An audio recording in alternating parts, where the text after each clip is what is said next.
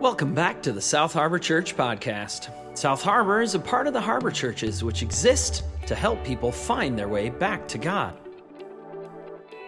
This week, for something just a little different, Pastor Tim asked the congregation to choose from one of two options for this week's message. So, stick around. In just a minute, you'll find out which one they picked. As always, for more information about how you can become a part of the South Harbor Church community, stick around after the message. And now, let's head over to Pastor Tim as he asks the congregation to choose their own adventure. You've got a Bible. Actually, today's a weird one. I'm just going to warn you. Today's sermon's weird. I want to try something a little bit different today. My notes pulled up. Something honestly, I try to do new things over the course of, I've been a pastor now for about 15 years, and you try to try new things, right? Like it's, at least for my own sake, it makes things fun and interesting and creative and new. But in 15 years, what I'm about to do, I've never done before.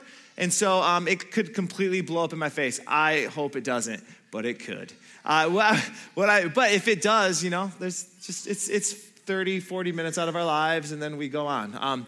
But if it doesn't, anyway, what I want to do, remember the books growing up? If you grew up in the 90s at least, remember those books, Choose Your Own Adventure books? Remember those books? Where it'd be like you get to page 25 and then you get an option. Do you want to fight the dragon or do you want to run from the dragon? And then depending on, and it'd be like if you want to fight the dragon, go to page 50. And if you want to run away from the dragon, go to page 26.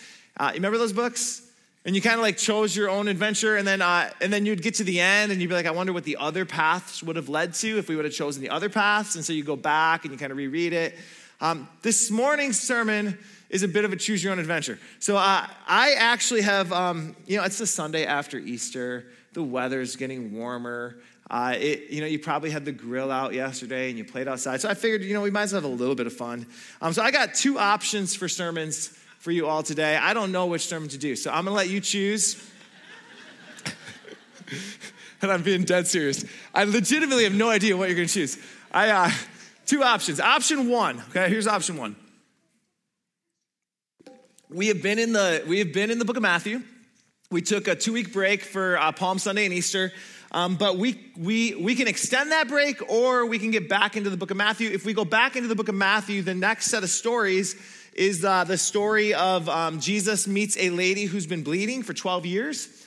And she's tried everything. She's exhausted every option she can think of. And so she goes to Jesus and she's healed. And it's an incredible story. Of all of the stories in the Bible, this one in my mind ranks like one of my top 10. In fact, I love it so much that I've taught most of this here. If you've been at South Harbor for a number of years now, you've probably heard me teach on this one, which is why I want to give another option too. But I love this stuff. I've been here since 2012, and I think I first taught this story here in 2012. It was one of the very first ones I taught here because I love the story. And then I believe the last time we talked through this story was when we were in construction. So if you're new since then, you should probably vote for option one because it's an incredible story. If not, you probably heard some of this stuff before. But that's option one. So option one, an incredible story out of the Gospel of Matthew. It would be more of a traditional sermon. Option two is a little bit less traditional sermon. Somebody, the last service chose option two, and they said it was a little bit boring. That's your warning. That is... But again, it's like 40 minutes out of your life, and then you just say, that was really boring. Let's go eat some ham. Totally fine. Option two is a bit less of a traditional sermon and a bit more of a, nobody likes these, but of a lecture. Nobody likes to be lectured at, but like there's a little bit more of that kind of a feel to it. Option two is I want to spend a little bit of time thinking about why Jesus? Why believe in Jesus at all? Option two has been growing in me over the last several months because I keep hearing people say things along the lines of, Jesus was a really great teacher and he was a really great guy. And I don't know. Like, do we really buy? Last week we talked about a man rising from the dead. Do we still, in our modern world, with our modern technology and our modern understanding of the world, do we still buy that story? Like, is it okay that we just say Jesus was a nice guy and not say Jesus was the Son of God and all that stuff? What I want to do with option two is And by the way, the traditional response to that then is, well, you just got to take it on faith. But is it possible that logical, rational people can actually buy this stuff and believe in this stuff? So option 2, we will explore what I'll give as a handful of reasons. There's a lot more. Option 2 is relatively long, and so we'll just go until we're done or until you get really bored, and I can tell. And so option 2 is can logical, rational people actually believe this stuff? Okay, so that's option 2. So option 1, woman who is bleeding and reaches out for Jesus. Option 2 is, really, Jesus, do we believe this? I actually had an option 3. I was working really hard on an option 3, and I wanted to talk about cosmic constants and theoretical physics and why God. Like, do we actually believe in God? And but I just didn't have time to do justice to that one. So someday there'll be an option 3. Maybe we'll do like another cutting room floor or something, and we'll like do more of these. Like, can we trust the Bible? What about truth? What is truth? And some of that stuff. I love this stuff. But those are my options. So for now, I'll pull option 3, but I have an option 1. Matthew, woman, bleeding, 12 years. Option 1. Option 2, why Jesus? We're going to do a simple majority vote. So who would prefer option 1? Oh man, this might be right on the middle. If it's like our denomination when we vote, I'll have to do a voice vote, and then we'll have to listen. Option 2. Okay, option 1 again.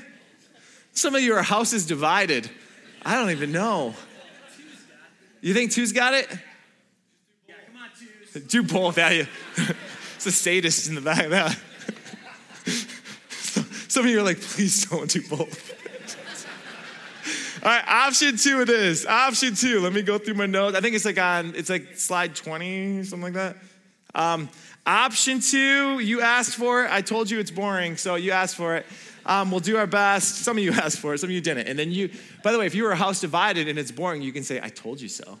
That's my gift to you. I told you so.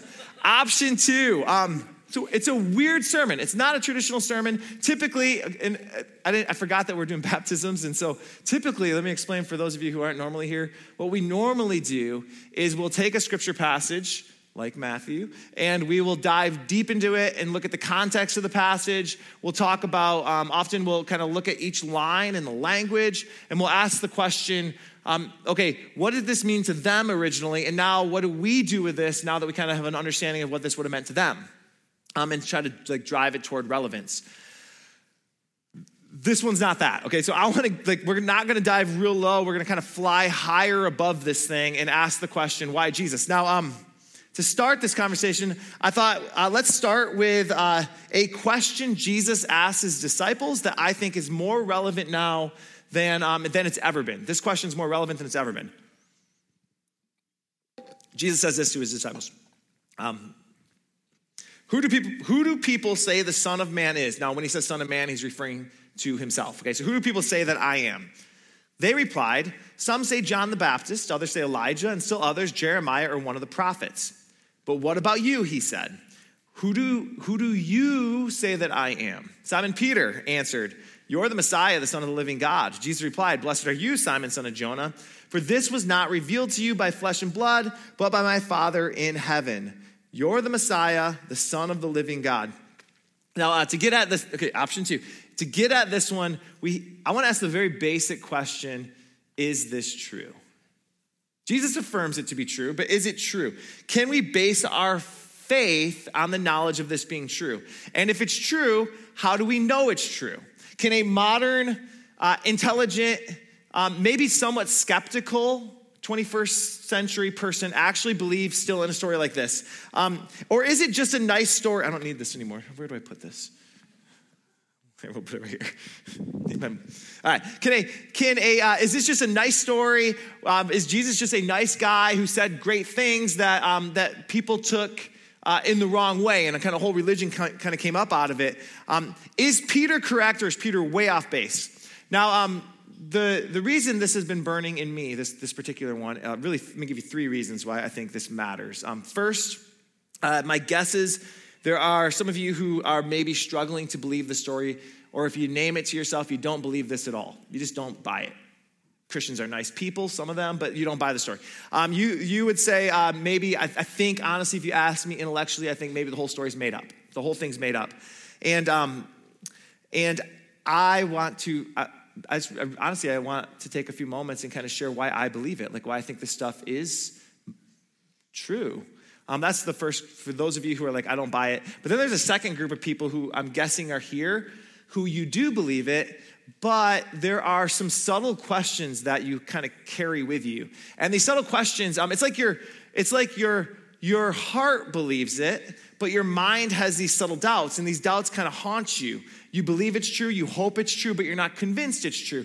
And so what can happen, my experience has been that the heart has trouble following where the mind refuses to let it go. And so while your heart wants to believe it, if your mind feels stuck, it can really so for those of you who are in that spot, I just want to offer a few things. And again, we're not going to have time to exhaust all of it, but a few things. Third is believers, those of us who believe, maybe you've come to peace with some of the questions, those no longer haunt you. But those of us who are believers, we are called to be ready to talk about this kind of thing. Like this is the task. Peter, the same guy who says you're the Messiah, the Son of the living God, Peter writes a letter later and he says, always be prepared to give an answer to everyone who asks you to give the reason for the hope you have. The word answer there is a Greek word, apologia. Apologia is, a better translation is defense. Always be ready to give a defense. It's actually a courtroom word. It's the word that was used in court as for like a defense attorney. So be ready when somebody has questions to give the defense. Now, Peter's defense, if you read through it, it will be based on two things. Make your defense based on how you live. So your lifestyle should be its own defense, but also make your defense on how Jesus lived. Know who he is. Be ready, he says. So we live, by the way, we live in a new world. I could be wrong on my cultural assessment of the world, but this is my understanding, at least of West Michigan culture right now. There is, I would say that the majority of people I meet know many of our basic stories. Not all of them, but many of them. Not maybe at the level that we would know them, but many of them. They know the virgin birth and the death and the resurrection. They know what we believe. But what I'm discovering more and more is the statement, well, you just got to take it on faith. Like when people say, well, do you really believe in that? The response, well, you just take it on faith. Like you just got to believe. You just got to have faith. Just take it on faith is no longer helpful to most people. Most people, they've heard that. They know that. But they want to engage in an actual conversation. And so when we come back to the questions they have around like, well, do you really believe a bodily resurrection? And when we say back to them, you just got to believe it. Just take it on faith. It sounds good. And yet, is there more to that? Muslims have incredible faith, right? Muslims have incredible faith. Mormons have incredible faith. The QAnon crowd has incredible faith. The cult that followed, that believed that if they drank the Kool-Aid or whatever it was, they would ride Halley's Comet. Remember that? They had incredible faith. Lions fans, I'm a huge Lions fan. We have incredible faith. But is our faith actually rooted in anything, or is our faith just, well, I believe it and good enough for me? Is our faith rooted in anything? And what are the odds that our faith is rooted in the right thing? That's the questions maybe this is a question that haunted you. If you were raised in a different part of the world, would you have faith?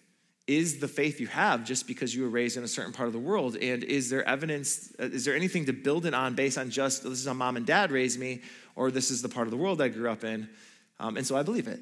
That's the question. Okay, so it's a little bit of disclaimer.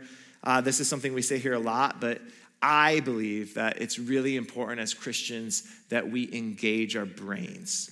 I believe that Christians, we could and should be accused of a lot of things, but one of the things we should never be accused of is being narrow-minded, because Christians should be the ones who are least afraid of truth. Right? If Jesus is the embodiment of truth, I am the way, the truth, and the life, he says, then any pursuit of truth, if it's an honest pursuit, should lead people closer towards Jesus. We should not be afraid of the questions. Jesus actually, or the scriptures actually never tells us to turn off our brains. In fact, the Bible presupposes that we would be rational, logical people. Let me give you a couple examples. This is Isaiah. God says to the prophet Isaiah, "Come, let us reason together. Come, let us reason together. Come, let us reason." The Gospels repeatedly say that Jesus opened their minds to understand. Never closing their minds. He never says just to shut down asking questions. He never says that. It's always he opens their minds to understand things they couldn't understand. The Bible presupposes that we were made in the image of a thinking, rational God, and so we are thinking, rational people. Jesus says this in Matthew 22, "Teacher, which is the greatest commandment in the law?" Jesus replied, "Love the Lord your God with all your heart, with all your soul, and with all your," say it with me now, mind. The mind is meant to think. It's what it does. That's what the mind is there for. So when we're loving God with our minds, we're loving God with our thinking. The heart beats, the lungs expand, and the brain, the mind thinks. It's its job. The brain it's constantly talking. Have you noticed this? Your brain is constantly talking. Even right now, your brain is talking to you. It's telling you, this is boring or this is interesting. Your brain is constantly talking. If you think you can stop your brain from talking, I challenge you, find a dark room. Go to the bathroom and turn off the lights or some dark room and try to stop your brain from talking.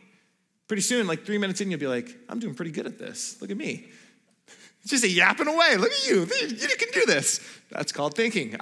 The brain is a thinking machine. What Jesus says is to align our thoughts, disciple our thoughts in line with what's true, and what's true is God. So we are rational people. And then last one, this maybe is my favorite of them all.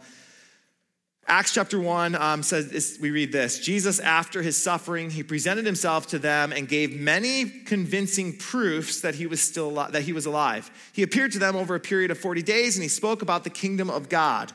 Jesus clearly does not expect his disciples just to take it on, just believe what they believe without actually having convincing proofs. Jesus understands that humans are wired, our brains are wired to seek truth. We're just wired for it. And so Jesus meets us where we're at, and he gives convincing proofs. You have to ask the questions. One of my favorite things about this church community is you all ask really, really good questions. And if there's one thing I think we need more of in the world are people, Christians, asking real, good questions, good, helpful questions. God expects us to be reasonable, rational, logical people. That's my first point. Now, that's not to say that you don't have to act, that faith by definition requires us to go beyond what our brains can fully understand. That's true. Here's an example. When Liza and I were first married, we went whitewater rafting in West Virginia. And anybody been whitewater rafting in West Virginia? It's a fun ride. And yeah, I'd never done this before. And so I had some questions for our guide, especially because they hand you this stack of papers and you basically sign away all your rights to sue them. So as I'm signing away my rights, I've got the questions for this guy from West Virginia who's missing most of his teeth, who's going to be our tour guide. And I want to make sure that I'm going to come back, that my wife is going to come back. And so I've got all these questions. Now imagine if he said to me, in the midst of all my questions, you just need to trust me. I'm a nice guy. Just trust me. If that was his only reason, I would probably not get in that raft. If it was just trust me, I'm a nice guy. Just trust me. But instead, what he did was he said, this is how many groups we bring down. We've gotten everybody back. And as long as you do what I tell you to do, you'll be fine. That was what I needed to hear. Does that make sense? So if you're taking notes, this is a phrase that's been helpful for me. Faith always goes beyond the evidence by definition. The definition of faith is it must go beyond the evidence, but it shouldn't go against the evidence. Faith always goes beyond the evidence, but it shouldn't go against the evidence. Now, there was no evidence prior to me getting on that raft that I was going to be fine. But it was a reasonable act of faith for me to get on the raft based on the evidence. It was reasonable. Another example. Easter Sunday. We show up to church. Let's imagine you couldn't show up to Easter Sunday. So you're not here. Or maybe you were visiting mom and dad or visiting the kids. And then you come back today and I say, hey, you missed it. Last week, Easter, Jared passed out in the middle of the worship set. And the ambulance were here. They had to cut a hole in the roof to airlift Jared out of here. It was a horrible moment. It was crazy. And you were like, really, what? And so then you start asking around and you talk to your friends and they say, well, I was there. That didn't happen. And you say, oh, okay. Then you talk to more friends and they say, I was there too. That didn't happen. I don't know what Tim's on, but I want some. That didn't happen. And you ask around, and like, that didn't happen. Now you have a decision to make. You can either trust the one or you can trust the 1,400. Now, for you to trust me is an act of faith in that. For you to trust the 1,400 is an act of faith in that. You weren't here. But there is a reasonable, logical, rational act of faith, and then there is a less reasonable, logical, rational act of faith. Right? To trust me in that moment would be the less reasonable option. Last example. I just heard that air travel is going to quadruple in the next 20 years. If they can find employees, probably. But air travel is going to quadruple in the next 20 years or so. Quadruple. That means there's a lot more planes in the sky. Now, let's imagine you're going to fly. And it's pretty reasonable to think that if you get on an airplane, you're going to get to your destination, right? That's pretty reasonable. We're told that it's more safe to fly on a commercial airplane than it is for us to travel on like a ground vehicle, ground transportation. So it's a reasonable act to get on a plane, even though you cannot prove that the plane's going to get you there. But let's imagine you're waiting to get on the plane and you see your pilot and he's got a bottle of tequila. And he's like making his way onto the plane. And then let's imagine you see these guys with trench coats and you just see these big old machine guns and they're getting their way onto the plane. And then somebody else is out there screwing on these little blinking, little bomb looking like things on the wings of the plane. Is it still a reasonable act to get on that plane? It's still an act of faith, but faith always by definition has to go beyond the evidence, but it shouldn't go against the evidence. Okay, follow this? In matters of religion, especially in Christianity, if you believe in God as I do, if you believe in a personal God named Jesus as I do, that is an act of faith, but I want to argue that it is a reasonable act of faith. I want to argue that it is in line with the evidence. If you don't believe in God, that is also an act of faith. The question is that in line with the evidence? Is that a reasonable act of faith? I want to propose to you that as Christians, we've got some really, really, really good reasons to trust what the firsthand witnesses reported to us. You may not agree. You may not think that, obviously this is not an exhaustive list. I want to just be honest. I'm not giving the stage right now to somebody who would say, this is what I wish we could do that. We don't have time this morning. What I hope to do is start the conversation if you're in the space of, I don't know that I buy it. I would love to take you out for a cup of coffee. I would love to hear some of the counter arguments. I'd love all of that. But as it stands, I'm going to give you my side. So here we go. Here's what we know. Here's what we know that very few people contest. Okay, so here's what we know. We know that in the 30s and 40s AD, there was a group of people who were followers of Jesus. They called themselves the disciples or the apostles, who started a movement. This movement traveled throughout Turkey initially and then kind of throughout the Roman Empire. But they started a movement in the 30s and 40s. By the 60s through the 80s or so, 4 gospels were recorded telling the story of Jesus. Matthew, Mark, Luke, and John all wrote these accounts of the life of Jesus. They recorded the story. They talked about the miracles. They said that Jesus did these incredible teachings, but they also said that he was more than that. He was the embodiment of Yahweh, the Jewish God, in human form, who died and was resurrected from the dead. That was their claims. This was in the 60s to the 80s. Now, who do people say that I am? That's the question. Here's our question. Is that true? Is what they said true? Now, at this point, it really comes down, we have 2 options. Either it's true, or option B, it's not true. That exhausts our options, right? Is there, is that kind of half true? Those are pretty bold claims. You can't be like, well, some of that, it's either it's true. This was where C.S. Lewis posed his famous liar, lunatic, or Lord. Either Jesus is a lunatic saying he's the Son of God and we should steer clear, or he's Lord. He is who he says he is, right? It's either it's true or it's not true. The middle path, I think, while it sounds like it's the best, I think honestly it's one that doesn't do justice to either side, right? It just doesn't do justice. So either it's true or it's not true. Now, if it's not true, so let's just say if it's true, sell out. there's no bigger truth than this, right? If it's true, if Jesus is who he says he is, which I believe, then sell out, give everything you have to him. There's nothing else that this decision will shape every other decision. But if it's not true, it comes down to really two options. You have two options to believe. Okay, so if it's not true, it's either intentionally not true or it's unintentionally not true.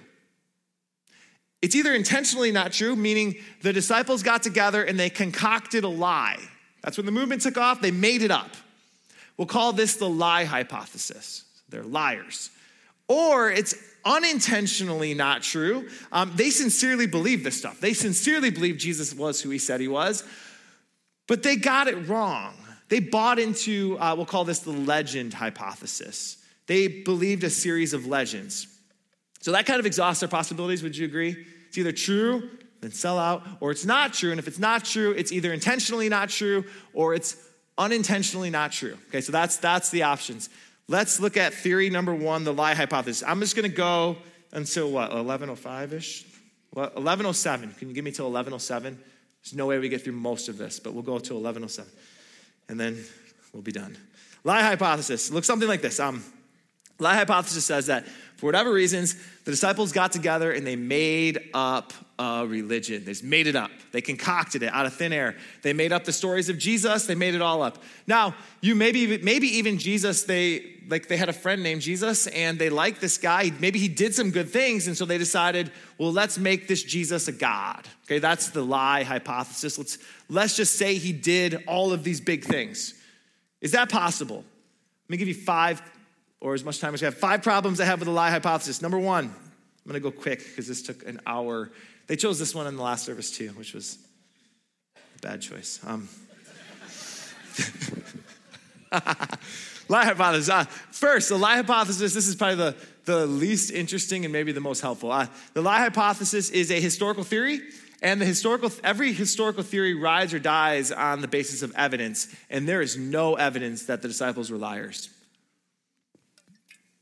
Well, if that's all we had, then that's probably still pretty thin, but we have no evidence that they're liars, none. There's just zero evidence that the disciples were liars. In fact, there is evidence that the disciples will include things in their stories that are brutally honest.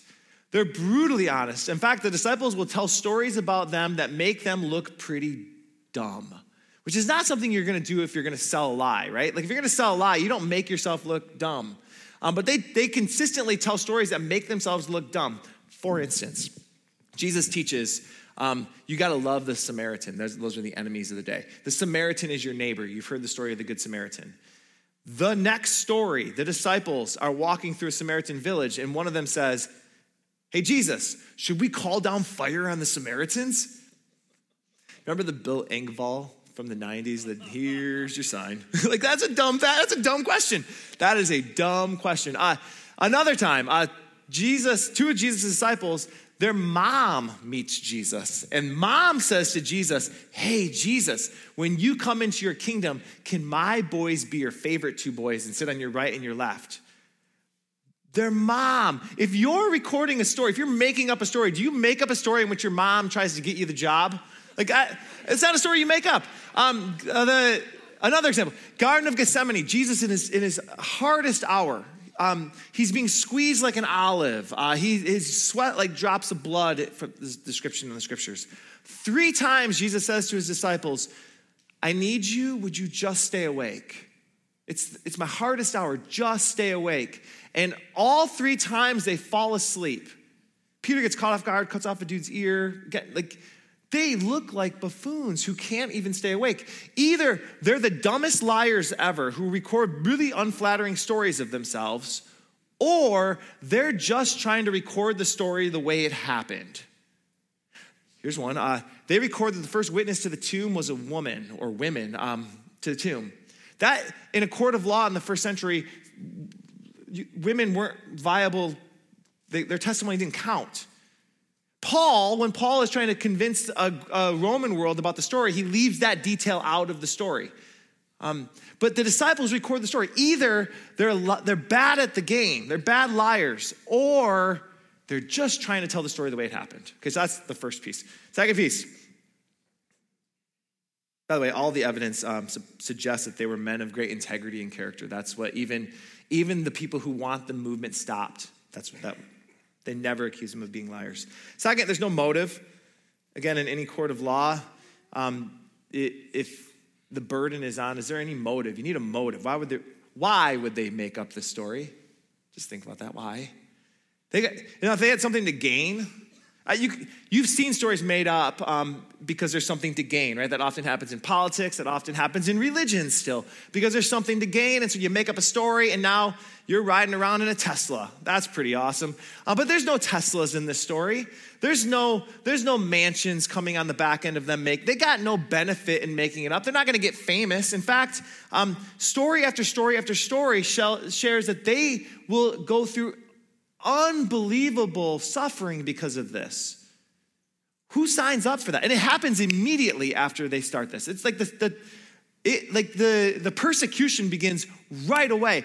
A Roman historian named Tacitus, not a Christian, Tacitus in the year 115. Now, Tacitus is Roman. He's seen the Romans shed a lot of blood. He's a bit callous to it all. And even Tacitus says, okay, it's gone a little bit too far with these Christians. You guys are being a little bit too harsh on the Christians.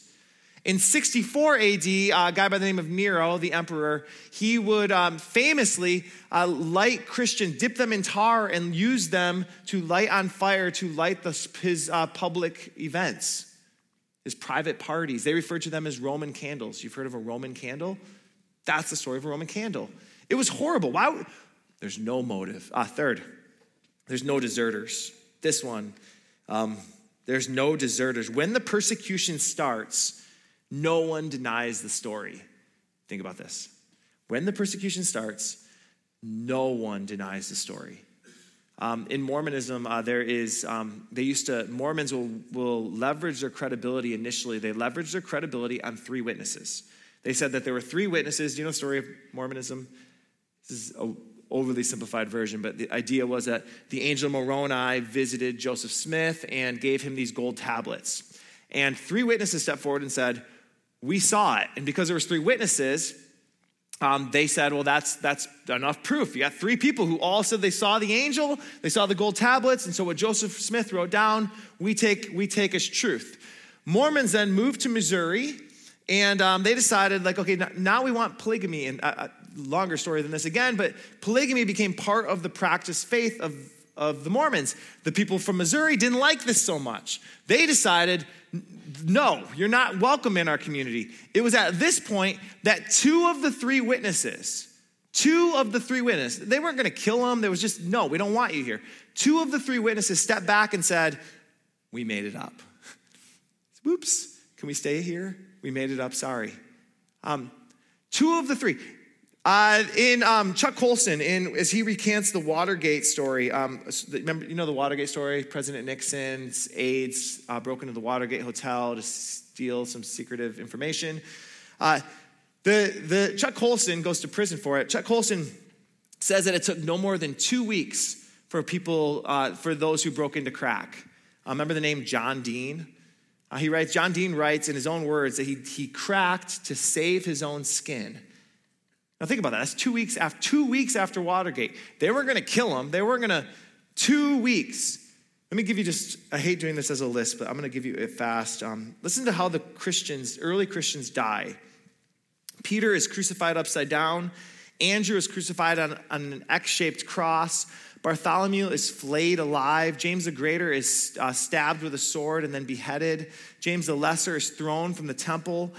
Jude, also known as Thaddeus, is beaten with a club. Matthew is burned and then beheaded. Simon is sawn in half. Thomas is stabbed with a spear. Philip watches his daughters abused and killed. And then Philip is also killed. If any one of them would have cracked, you better believe we would have known about it. Right? They were persecuted trying to get them to crack. Deny the story. If Christianity is an offshoot of Judaism, and to the Jews, this claim that Jesus was God was blasphemy. You better believe there was a group of Jewish leaders who were following Paul, trying to undo everything Paul did. They didn't like that Paul was not requiring circumcision. They didn't like that one bit. So they were following Paul. Never once Do they accuse Paul of making it up? They accuse him of they accuse him of doing blasphemy. They accuse Jesus. Never once is Jesus accused of making it up. He's accused of working for the devil. They accuse him of that. They accuse him of magic, but no one ever once says he's just making it up. And there's no deserters. Number 4, counterculture to mention some of that. Let's skip that. In that one, Jesus died on a cross. That's just really countercultural. And then from the cross, Jesus says the words, my God, why have you forsaken me? Imagine you're making up the story. You get in a huddle with your buddies. Okay, let's say he's God. Awesome. Okay, he's God. Then let's say he dies in a way that, like, the most shameful way ever. Paul will say the cross was foolishness in this world, right? This is a shameful way to die. Okay, it's not a great way to sell a story, but okay, I'll go with it. Now let's say from the cross he says, my God, why have you forsaken me? But isn't he God? But he says either it actually happened this way, and I think the power in that moment is powerful. But if you're trying to sell a story to a Roman world especially, this is just not what you lie about. Okay, number 5. If this was a lie, it's easily falsified. It's easily disproven. This is not a once upon a time story. The Gospels, it's why I love my job in teaching context so much. They tell stories that take place in actual communities, that take place amongst actual people on the ground.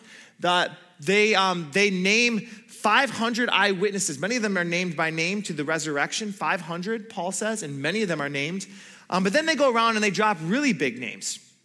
Really big names. They say things like Pilate the governor. They tell stories about Pilate. Caiaphas the high priest.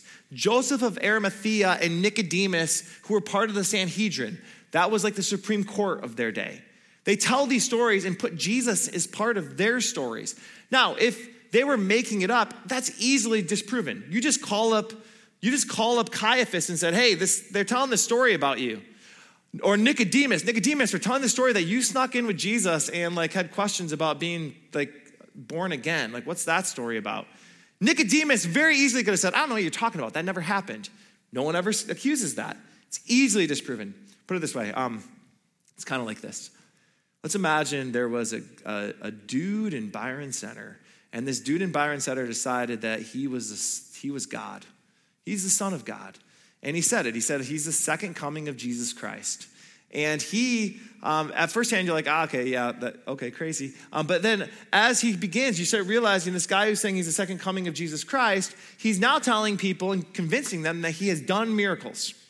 And he's got a group of people who are your friends who are leaving your church, our church, to go follow him.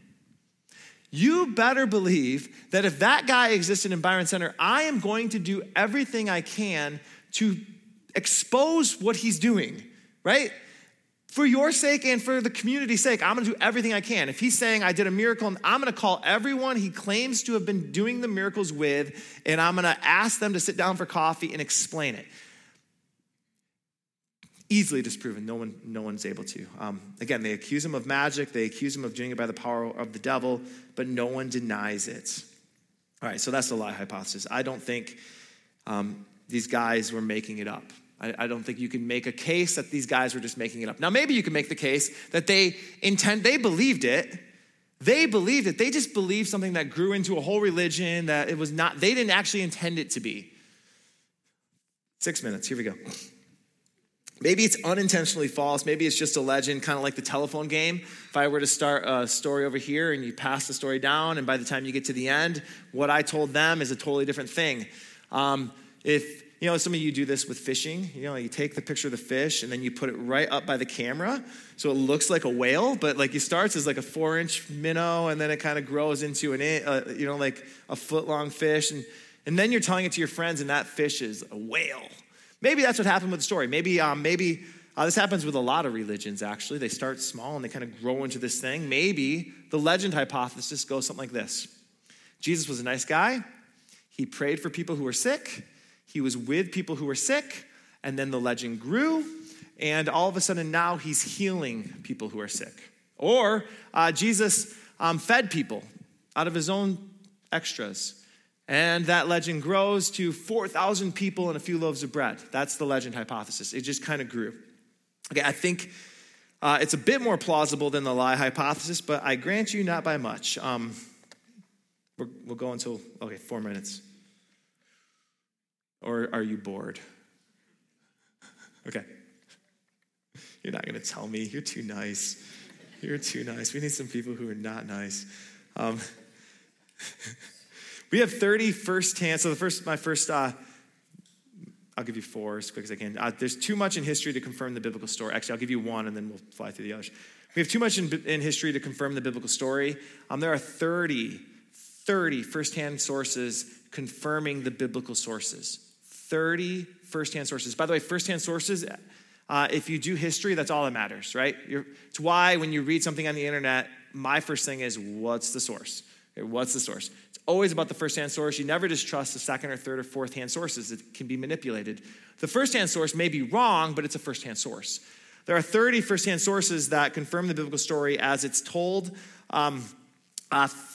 Many of them are historians from the first century or shortly after the life of Jesus. Guys like Josephus, Pliny the Younger, Tacitus, and they support the claims of the Bible again and again. They don't always believe them, but they support them. We have more sources, get this, we have more sources confirming the events around Jesus than we do that the pharaohs existed.